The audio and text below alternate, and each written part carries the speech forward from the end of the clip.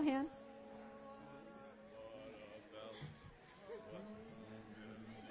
$385. Let's stand.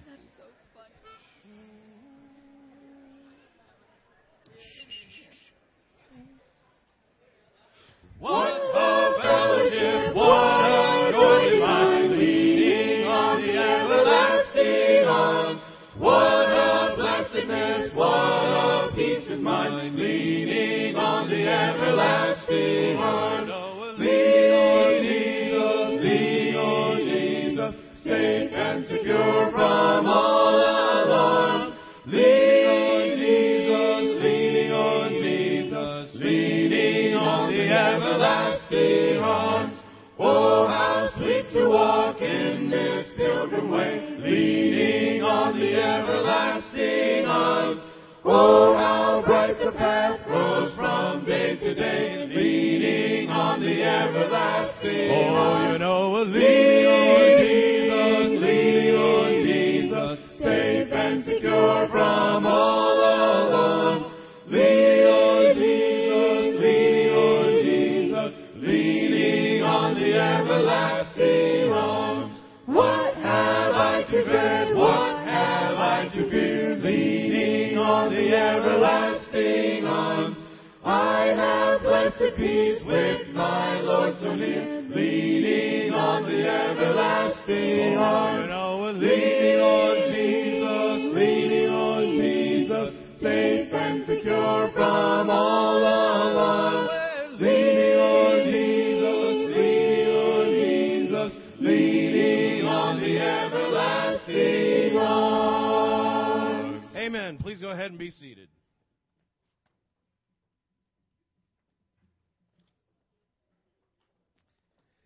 Good morning, everybody. Well, it was incredible to see our teens come back from camp, changed and motivated, and over 400 high school students gathered up in Big Bear to focus on being all in their life. And it really is the only way Christian life can be lived. You know, sometimes we like to think of Christianity as going into a cold swimming pool where, you know, you just put your toe in first. And you think, if I start with my toe in, then eventually I can get my whole foot in. And then both feet. And, you know, and we want to try and make it more palatable. That, you know, just a little bit deeper involvement, you know, kind of 1 inch at a time, and maybe a year from now I'll be all in. Then I'll be in. The only problem is Christianity is more like jumping off the high dive. You know, you got to go off the end and then the plunge, and you don't find out really what it's like until you're already in it. You can't just dip your toe in. You know, I love going on trips in the outdoors. I connect with God being in the outdoors, especially love being in the mountains. Got a question for you. I know a lot of us are campers, but I'm not going to ask if you've camped. How many of you who have gone camping have ever come back early from a trip? You know, and I am going to venture a guess that weather had something to do with it. You see, there's certain trips that you're kind of forced into being all in, and then others where you go, the weather's bad, we're going to come back. Well, last week I got a chance to go on a backpacking trip. Josh Quint and Ron Quint invited me, and we did this loop called the Ray Lakes Loop up in Kings Canyon in the Sierras. So 46 miles of backpacking in 4 days. And, you know, you're theoretically you're all in when they say, hey, we want you to join us. And you go, okay. But you're still not really all in at that point. Because even like when we arrived, I go, hey, where's the other guy? I thought there were 8 of us. Oh, he decided last minute not to go. You know, sometimes we give that intellectual all in. I'm committed, and then it gets closer, and you're like, nah, I'm scared. I quit. I'm not going. So you make it to the trailhead. You're still not all in at the trailhead. You got all your gear, you packed, you got the food, your bear canister, sleeping bag, everything. But you can still get in the car and go home. Well, on day 2, we hit our all-in moment, because at that point you are as far away from the cars as you can be. And so whatever distance you go, the shortest way back is the way that you've already gone. And so, you're kind of stuck at that point. Right then is when the thunderstorms hit. So we were up at about 10,500 feet. The temperature went down to the low 50s. We started getting hailed on. And, one of the things with backpacking is you try not to take stuff that you don't need. And the ranger station, all the 3 different weather forecasts said very slight chance of afternoon shower one afternoon.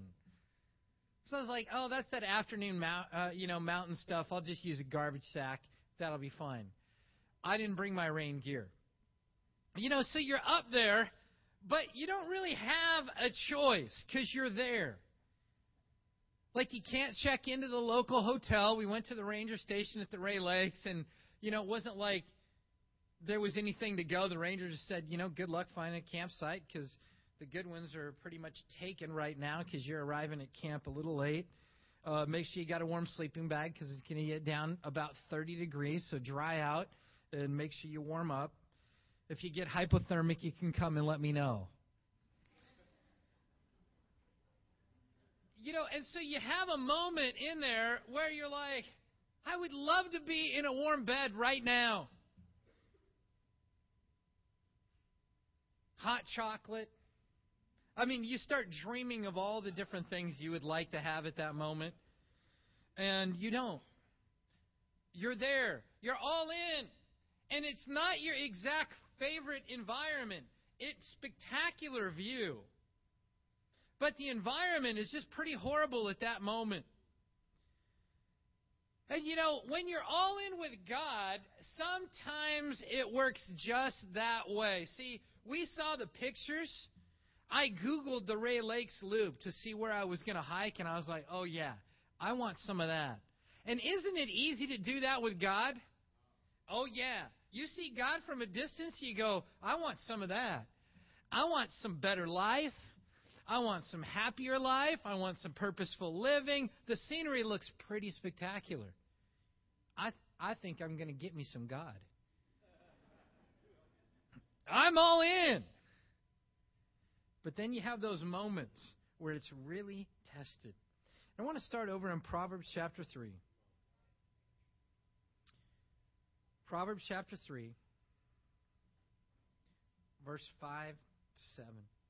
It says, trust in the Lord with all your heart, and lean not on your own understanding. In all your ways acknowledge Him, and He will make your path straight. And then I love verse 7. Do not be wise in your own eyes. Fear the Lord and shun evil. Solomon just kind of laid it out. And he says that you got to trust in the Lord with all your heart. You know what? Any of us can trust God a little. The most uncommitted atheist can trust a little. So, if we go, oh, yeah, I'm trusting. Really? Do you trust God with all your heart? It says, in all your ways acknowledge Him. That means there's not an area of life that you're not fully surrendered and at peace with God, and you go, God, hey, my life's in your hands. I trust you. I trust that you have my best interest in mind. Whether good circumstances or bad circumstances, I trust you. And just in case we start getting other ideas, it says, do not be wise in your own eyes. Fear the Lord and shun evil. Christianity can boil down to some very simple terms. Not easy, but clear. Are you all in with God? You became a Christian maybe a year ago, 5 years ago, 10 years ago, or longer. Just because you were all in when you said Jesus is Lord and you got baptized to get your sins forgiven does not mean that you are all in right now as you sit here this morning. And God has a way of working on us. God knows our heart. He knows when we're not all in, and He will pick that fight because He wants to be fully trusted. And He will force the decision to trust in Him or in our own worldly wisdom. It says, in all your ways, acknowledge Him. Does your lifestyle acknowledge God? Would a complete stranger watch how you live and go, I watch how you live. You must be a committed Christian because I can see evidence of it in how you live. In the summer, it's hot. The windows are open. Neighbors hear conversations. Do the conversations with your kids, with your spouse, acknowledge your Christianity? Or do they go, you're just like everybody else? What about in the workplace? Are you just like everybody else? Or do your coworkers, and they may not know what it is, but they go, wow, there's something different. How you live your life is so different. There's something going on. Parents, your kids look to see what your life acknowledges. And it will have a huge impact on decisions they make in their spiritual life. It says, all your ways acknowledge Him, and He will make your path straight. Understand, straight path means a clear path, not an easy, suffering-free path. Just to make sure. There's an all-in moment where we must make a decision to do what's right. And I think back to one of the first ones here in Mark chapter 1, where Jesus called His first disciples. Mark chapter 1.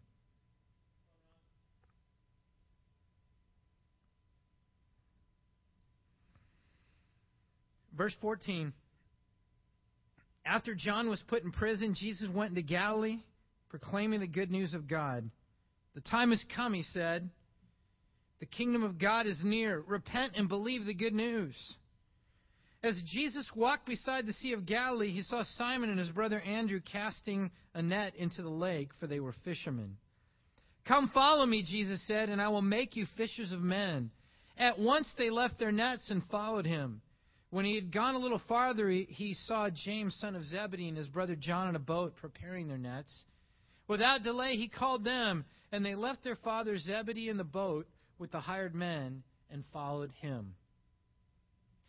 Jesus gave them a clear calling.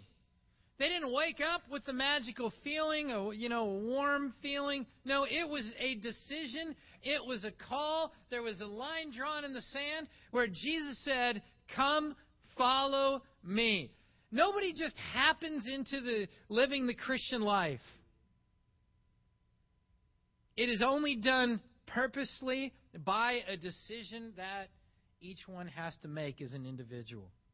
You say, what did Jesus have them leave? Two things, nets and people.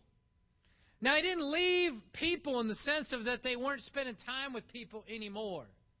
He left the control of people other than Him.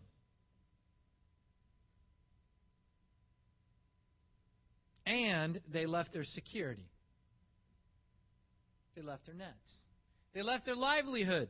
They left what they did, and they redefined their entire life. So what defines you as a person? Is it relationships? Is it your job? Is it your academics? Your clothing? Your car? Your house? What defines you? What do your neighbors think defines you? Because that's what really defines you.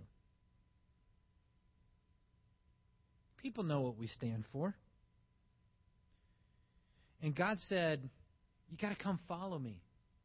But you've got to leave the security and let me define your life. For the Christian, Christianity, the gospel, Jesus is Lord, that's what gives our life meaning. Everything else is secondary at best.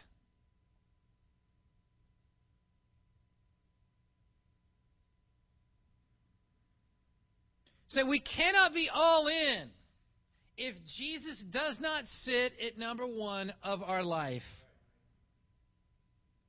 He can't be in there somewhere. He's got to be number one. Say, well, Ron, are you telling me I need to quit my job? Maybe. Should you? Is it one you shouldn't have? The schedule keeping you from living the Christian life? Maybe you're making too much money. You say, what? Greed destroys a lot of people's faith. That's why Jesus preached so much about it.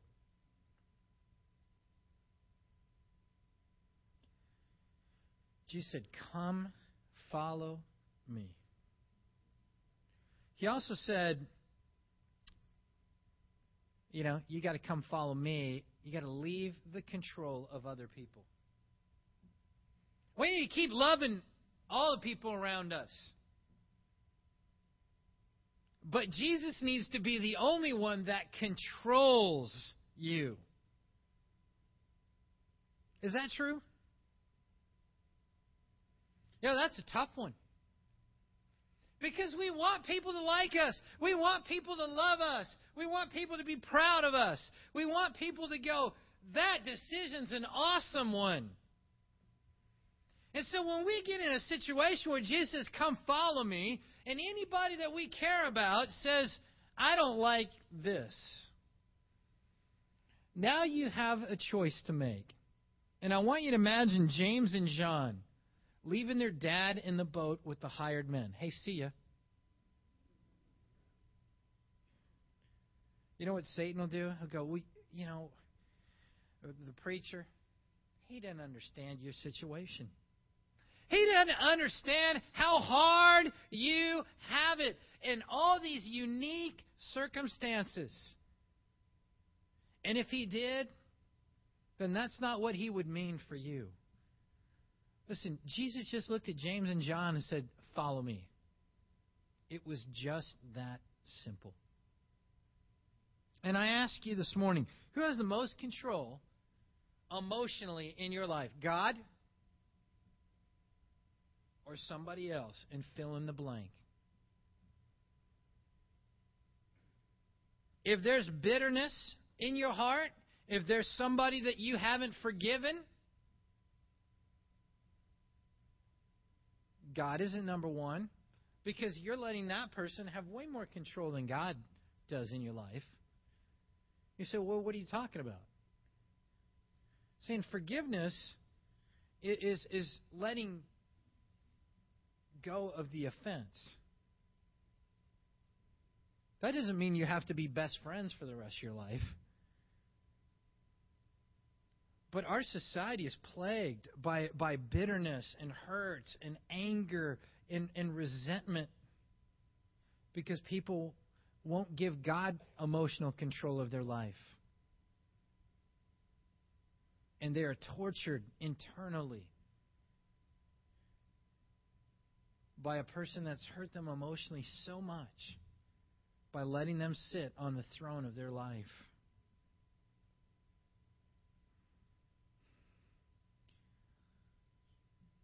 You got to say no and let God run the show.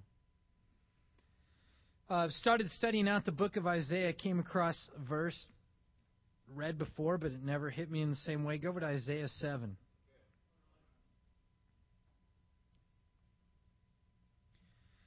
And you have God's people, and in Jerusalem and Judah, bad guys have banded together. And here's what the bad guys say, starting in verse 6. Let us invade Judah. Let us tear it apart and divide it among ourselves, and make the son of Tabeel king over it. You know, if you were living in Jerusalem, if you were God's people, and you heard the enemy saying this about you, you wouldn't be too fired up about your day. Yeah, look what verse 7 says. This is what the sovereign Lord says. It will not take place. It will not happen. And then he goes on. He's like, man, these guys are nobodies. In the end of verse 9, he says, if you do not stand firm in your faith, you will not stand at all.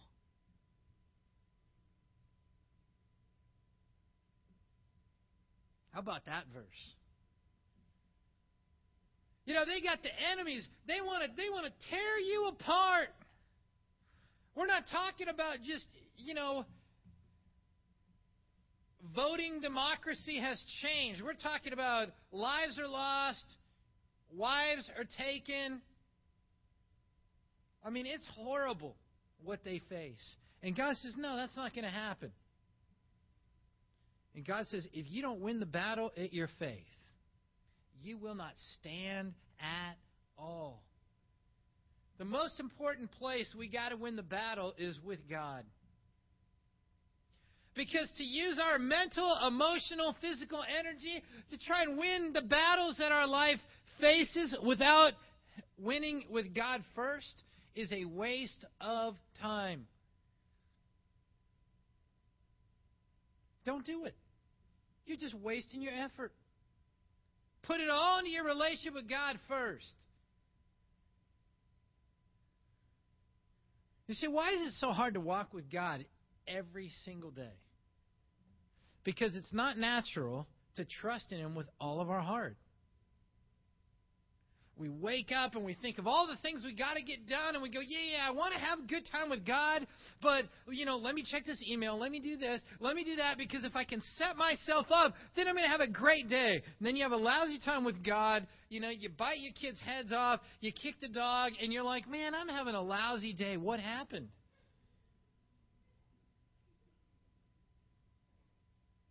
You know what some of us do? You know what my problem is? I didn't get up early enough. I need to work harder. They're not saying, I need to get up earlier so I can have longer time with God and make sure it's first. They're saying, I need to get up earlier so I could have fired off more emails, and I could have set myself up better, and I could have done that, and then I wouldn't have been such a grump the rest of the day. No, you would have been probably twice as much of a grump because you would have been more tired and less connected to God. Any of us in that trap? Like, do you ever just feel stupid? I do. After you've tried like 10 ways to fix something, then you go, well, none of that worked. I guess I could pray. Yeah, I'm a minister, and I think that way sometimes. I tried this and that and that and, Google the topic and what good books are out there. Amazon bestseller list. There's got to be something that's going to help me. And what about this? And I'll read another book and talk to somebody else. Well, none of that worked. Might as well pray about it.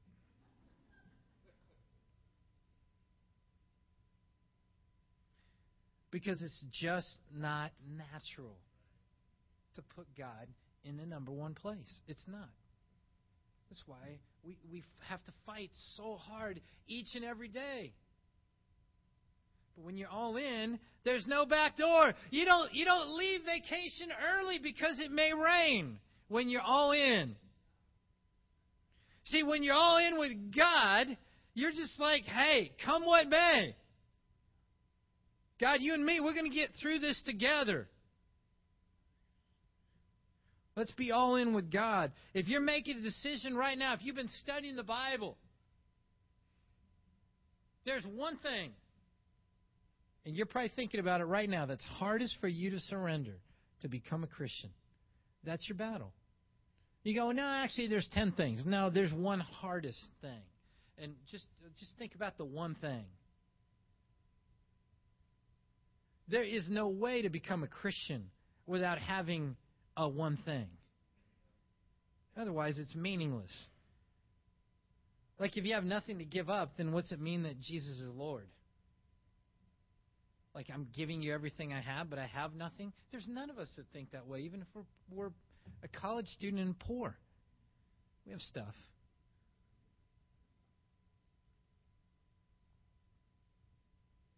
Jesus is saying, hey, it's time to be all in. Let's make that decision and go after it.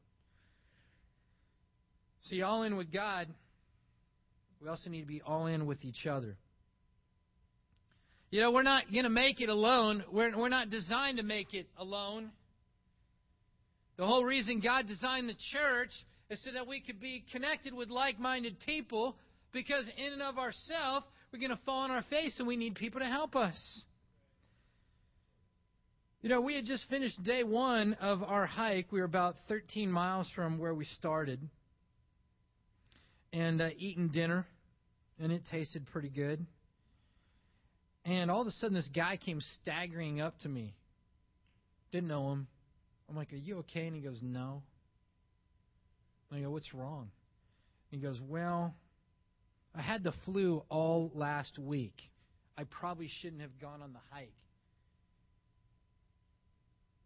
But he goes, I got 13 miles to get back to Road's End, and all I've done all day long is throw up. I can't even get any water in my system. He goes, I'm out of food. All I got's a little water. He said, can you help? And he said, I'll just take some chicken broth.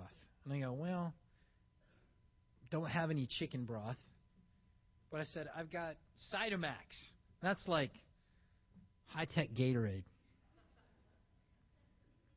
And I said, I'll give you my Cytomax.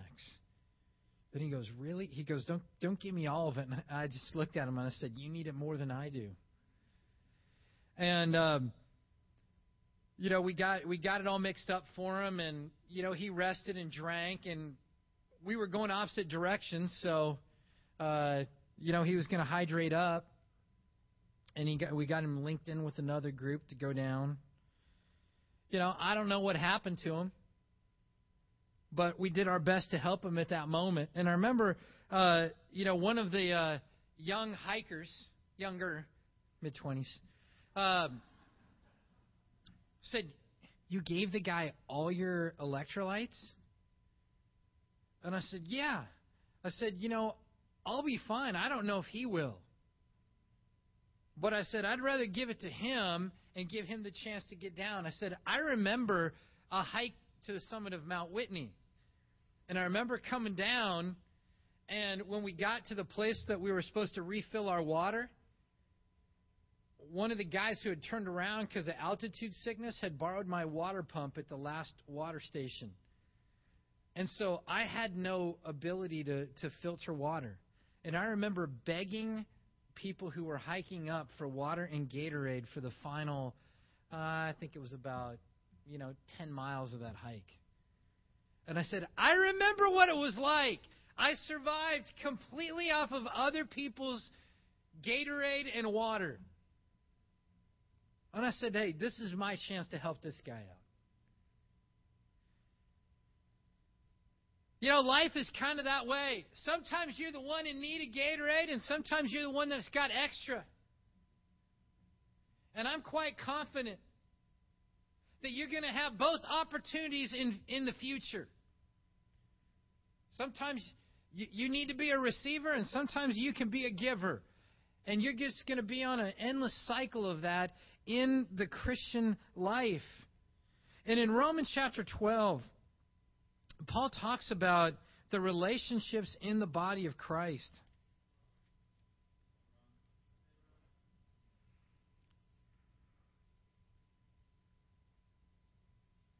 We'll start up in verse 1.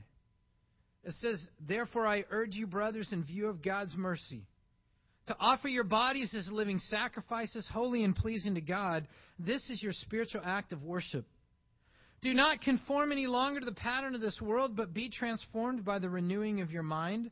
Then you will be able to test and approve what God's will is, His good, pleasing, and perfect will.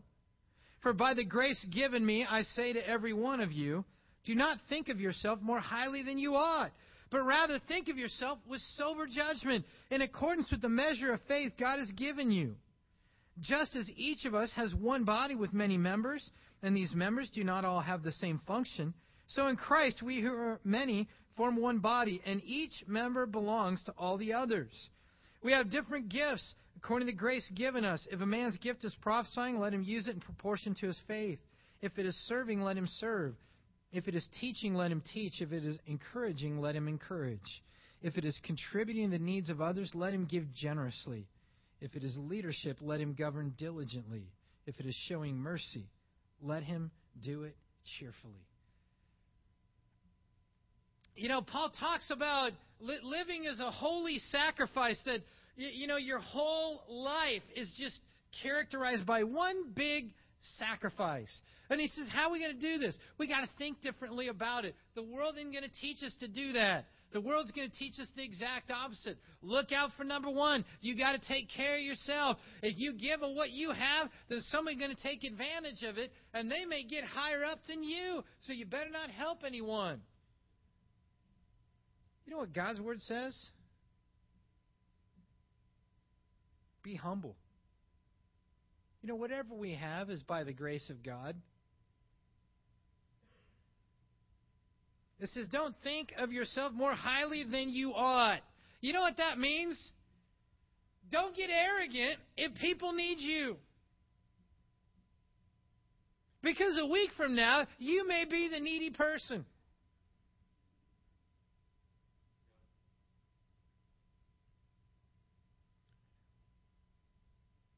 A lot of wealthy people have been humbled over the last 5 years. Rough economy.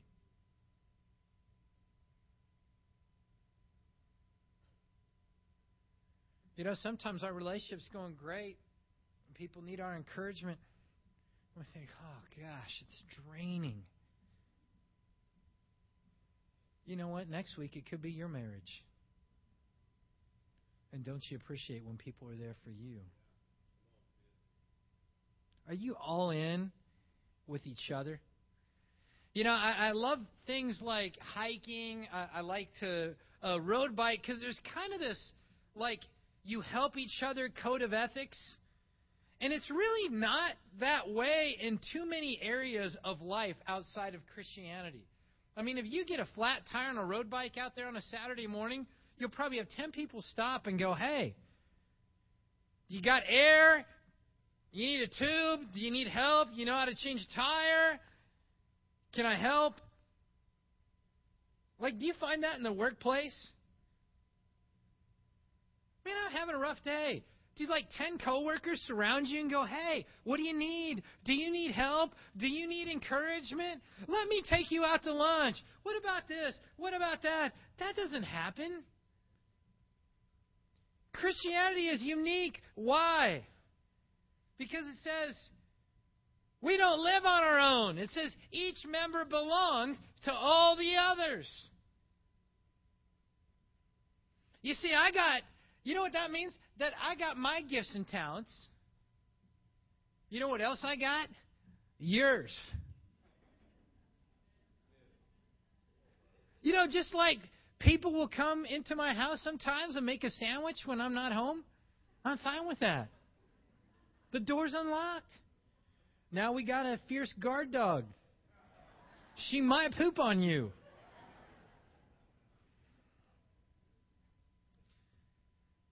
But I love it. Hey, that's great. Help yourself. That's the way it ought to be. That's what being neighborly is all about. Oh, you need help? Hey, I got a lot of that. That's why as a Christian, it is self-centered and arrogant and prideful if you take my gifts that I would like to use and don't let me use them. You go, what are you saying there? Exactly what the Bible says. Our gifts and talents belong to everybody. They're shared. So we don't get to live our own life. We don't have our own 24-hour day and 168-hour week. We don't have our own time and our own money and our own education and our own this and our own that. Because if you're all in, you pool your Christian resources to help as many as possible.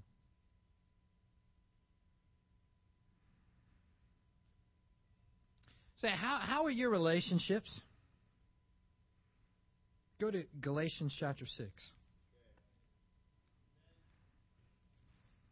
Are your friendships all-in friendships? How many of them do you have? A lot of them? You know, all-in friendships, those are people that you help move. Not that you want them to move, but you help load the truck and unload the truck. That's an all-in friendship. Galatians chapter 6. You know, we read this passage a lot, but make sure we read the whole thing. Verse 7, do not be deceived. God cannot be mocked. A man reaps what he sows.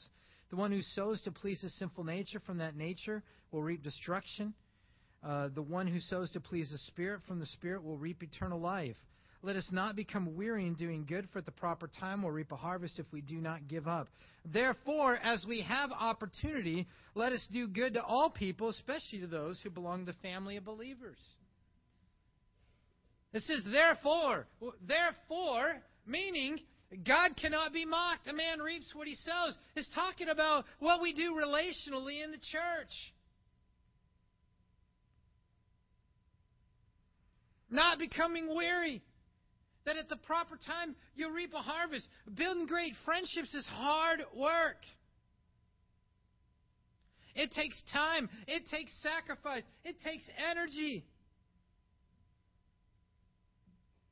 But it says God will not be mocked. You know, sometimes we look around and we go, wow, so-and-so, they really have great friendships. And I don't. People treat me different. No. Those people put in the hard work. You see, God will not be mocked. A man reaps what he sows. There's no such thing as just deep, meaningful friendships that just happened. We didn't even try. And we just have a deep, meaningful friendship. No. Every deep, meaningful friendship you have, you've had good times and bad times. Good talks, difficult talks. You've agreed a lot and you've disagreed. It has been forged through the weeks, months, and years. You see good friendships? They've done the hard work. It's a spiritual principle. That's why God will not be mocked. It says there's no secret to it. Now, the good news is that if you do the right things, it says at the proper time you'll reap a harvest. You go, well, when's the proper time? Well, God's the one that's going to have to answer that. But it says, as we have opportunity, let us do good to all people, especially to those who belong to the family of believers. The church body of Christ should be a priority. It says, hey, we need to do good to all men, but especially disciples. They need to get our best, our most. All in with each other. One last area on this point, and then we're going to close out, is in the family life. Ephesians chapter 5. You know, Ephesians chapter 5 talks a lot about different relationships, but I just want to focus on the family. We got a lot of family in Santa Clarita. But you know what? Great family doesn't just happen. It's forged. And verse 21 says, submit to one another out of reverence for Christ. Now, we're just going to briefly hit some dynamics here. Verse 22, wives, submit to your husbands as to the Lord. Verse 25, husbands, love your wives just as Christ loved the church and gave himself up for her to make her holy, cleansing her by the washing with water through the word to present her to himself as a radiant church without stain or wrinkle or any other blemish, but holy and blameless. In chapter 6, children, obey your parents in the Lord, for this is right. Verse 4, fathers, do not exasperate your children. Instead, bring them up in the training and the instruction of the Lord. Family life, husbands, wife, parents, kids. We all fit in there somewhere. You know, sometimes as family, we're just tempted to give up. Had enough. Tried my best. You ever find yourself going, hey, I tried my best? You know what that means? That's a defense mechanism. Because if I tell you I tried my best, then it's not possible, even theoretically, that you could have expected me to do anything different. Because it was my best. No, that's just pure defensiveness. Moms, dads, giving up on your kids, giving up on your parents. How's married life? Say, these are the God-given dynamics. Say, it does not just happen. We got to be all in. The people you love the most going to hurt your feelings the most. You know who hurts your feelings the least? Somebody you don't know. Because you don't really care how they think. The stronger the love, the stronger the pain. Say, are you all in with each other?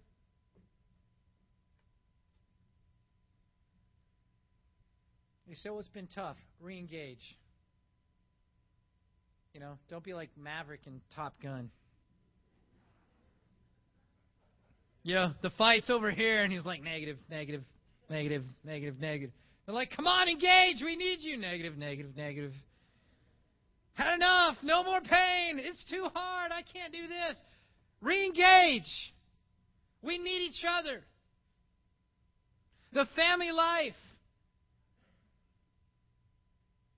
is the smallest existing church. God says, make your church family awesome. Re-engage. It is not natural. It's not what the world will teach. We got to think differently. Don't conform any longer to the pattern of this world. Man, the world is horrible on relationships. Just read Facebook. People will publicly blast people who are listed in the friend category. Say, what kind of friend is that? Oh, they do it anonymously, but everybody on the friend list knows who they're talking about.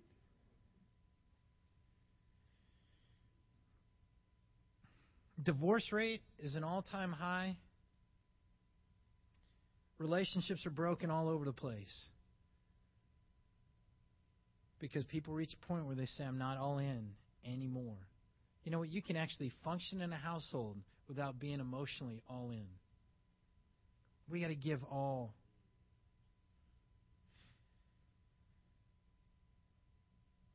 All in is the way life's meant to be lived in God's church. We need to be all in with God. We need to be all in with each other in our church life and in our family life. You know, maybe you limped in here this morning. You're like the hiker we ran into. I need something because I don't know if I'm going to make it. Listen, be a friend to that person. Or maybe you got lots of resources right now, but you know somebody who needs help. Get time with them. Get the calendar book open and set it. And do not say, hey, yeah, let's talk this week and we'll set it up. No, set it up before you leave. Because there's times where we're going to be able to give. There's times where we need to receive. Let's be all in with each other. You know, God calls us higher. And He knows how life is best meant to be lived. We trust in Him with all of our heart. And we fight that battle for faith. Because if we don't stand with our faith, we will not stand at all. You know what belongs to us? All of us. It's the gifts and strengths and talents that God has given the church. We don't live to ourselves. Each member belongs to all the others. Let's use what God has given. Let's be all in with each other as we live our life. Amen. Let's stand.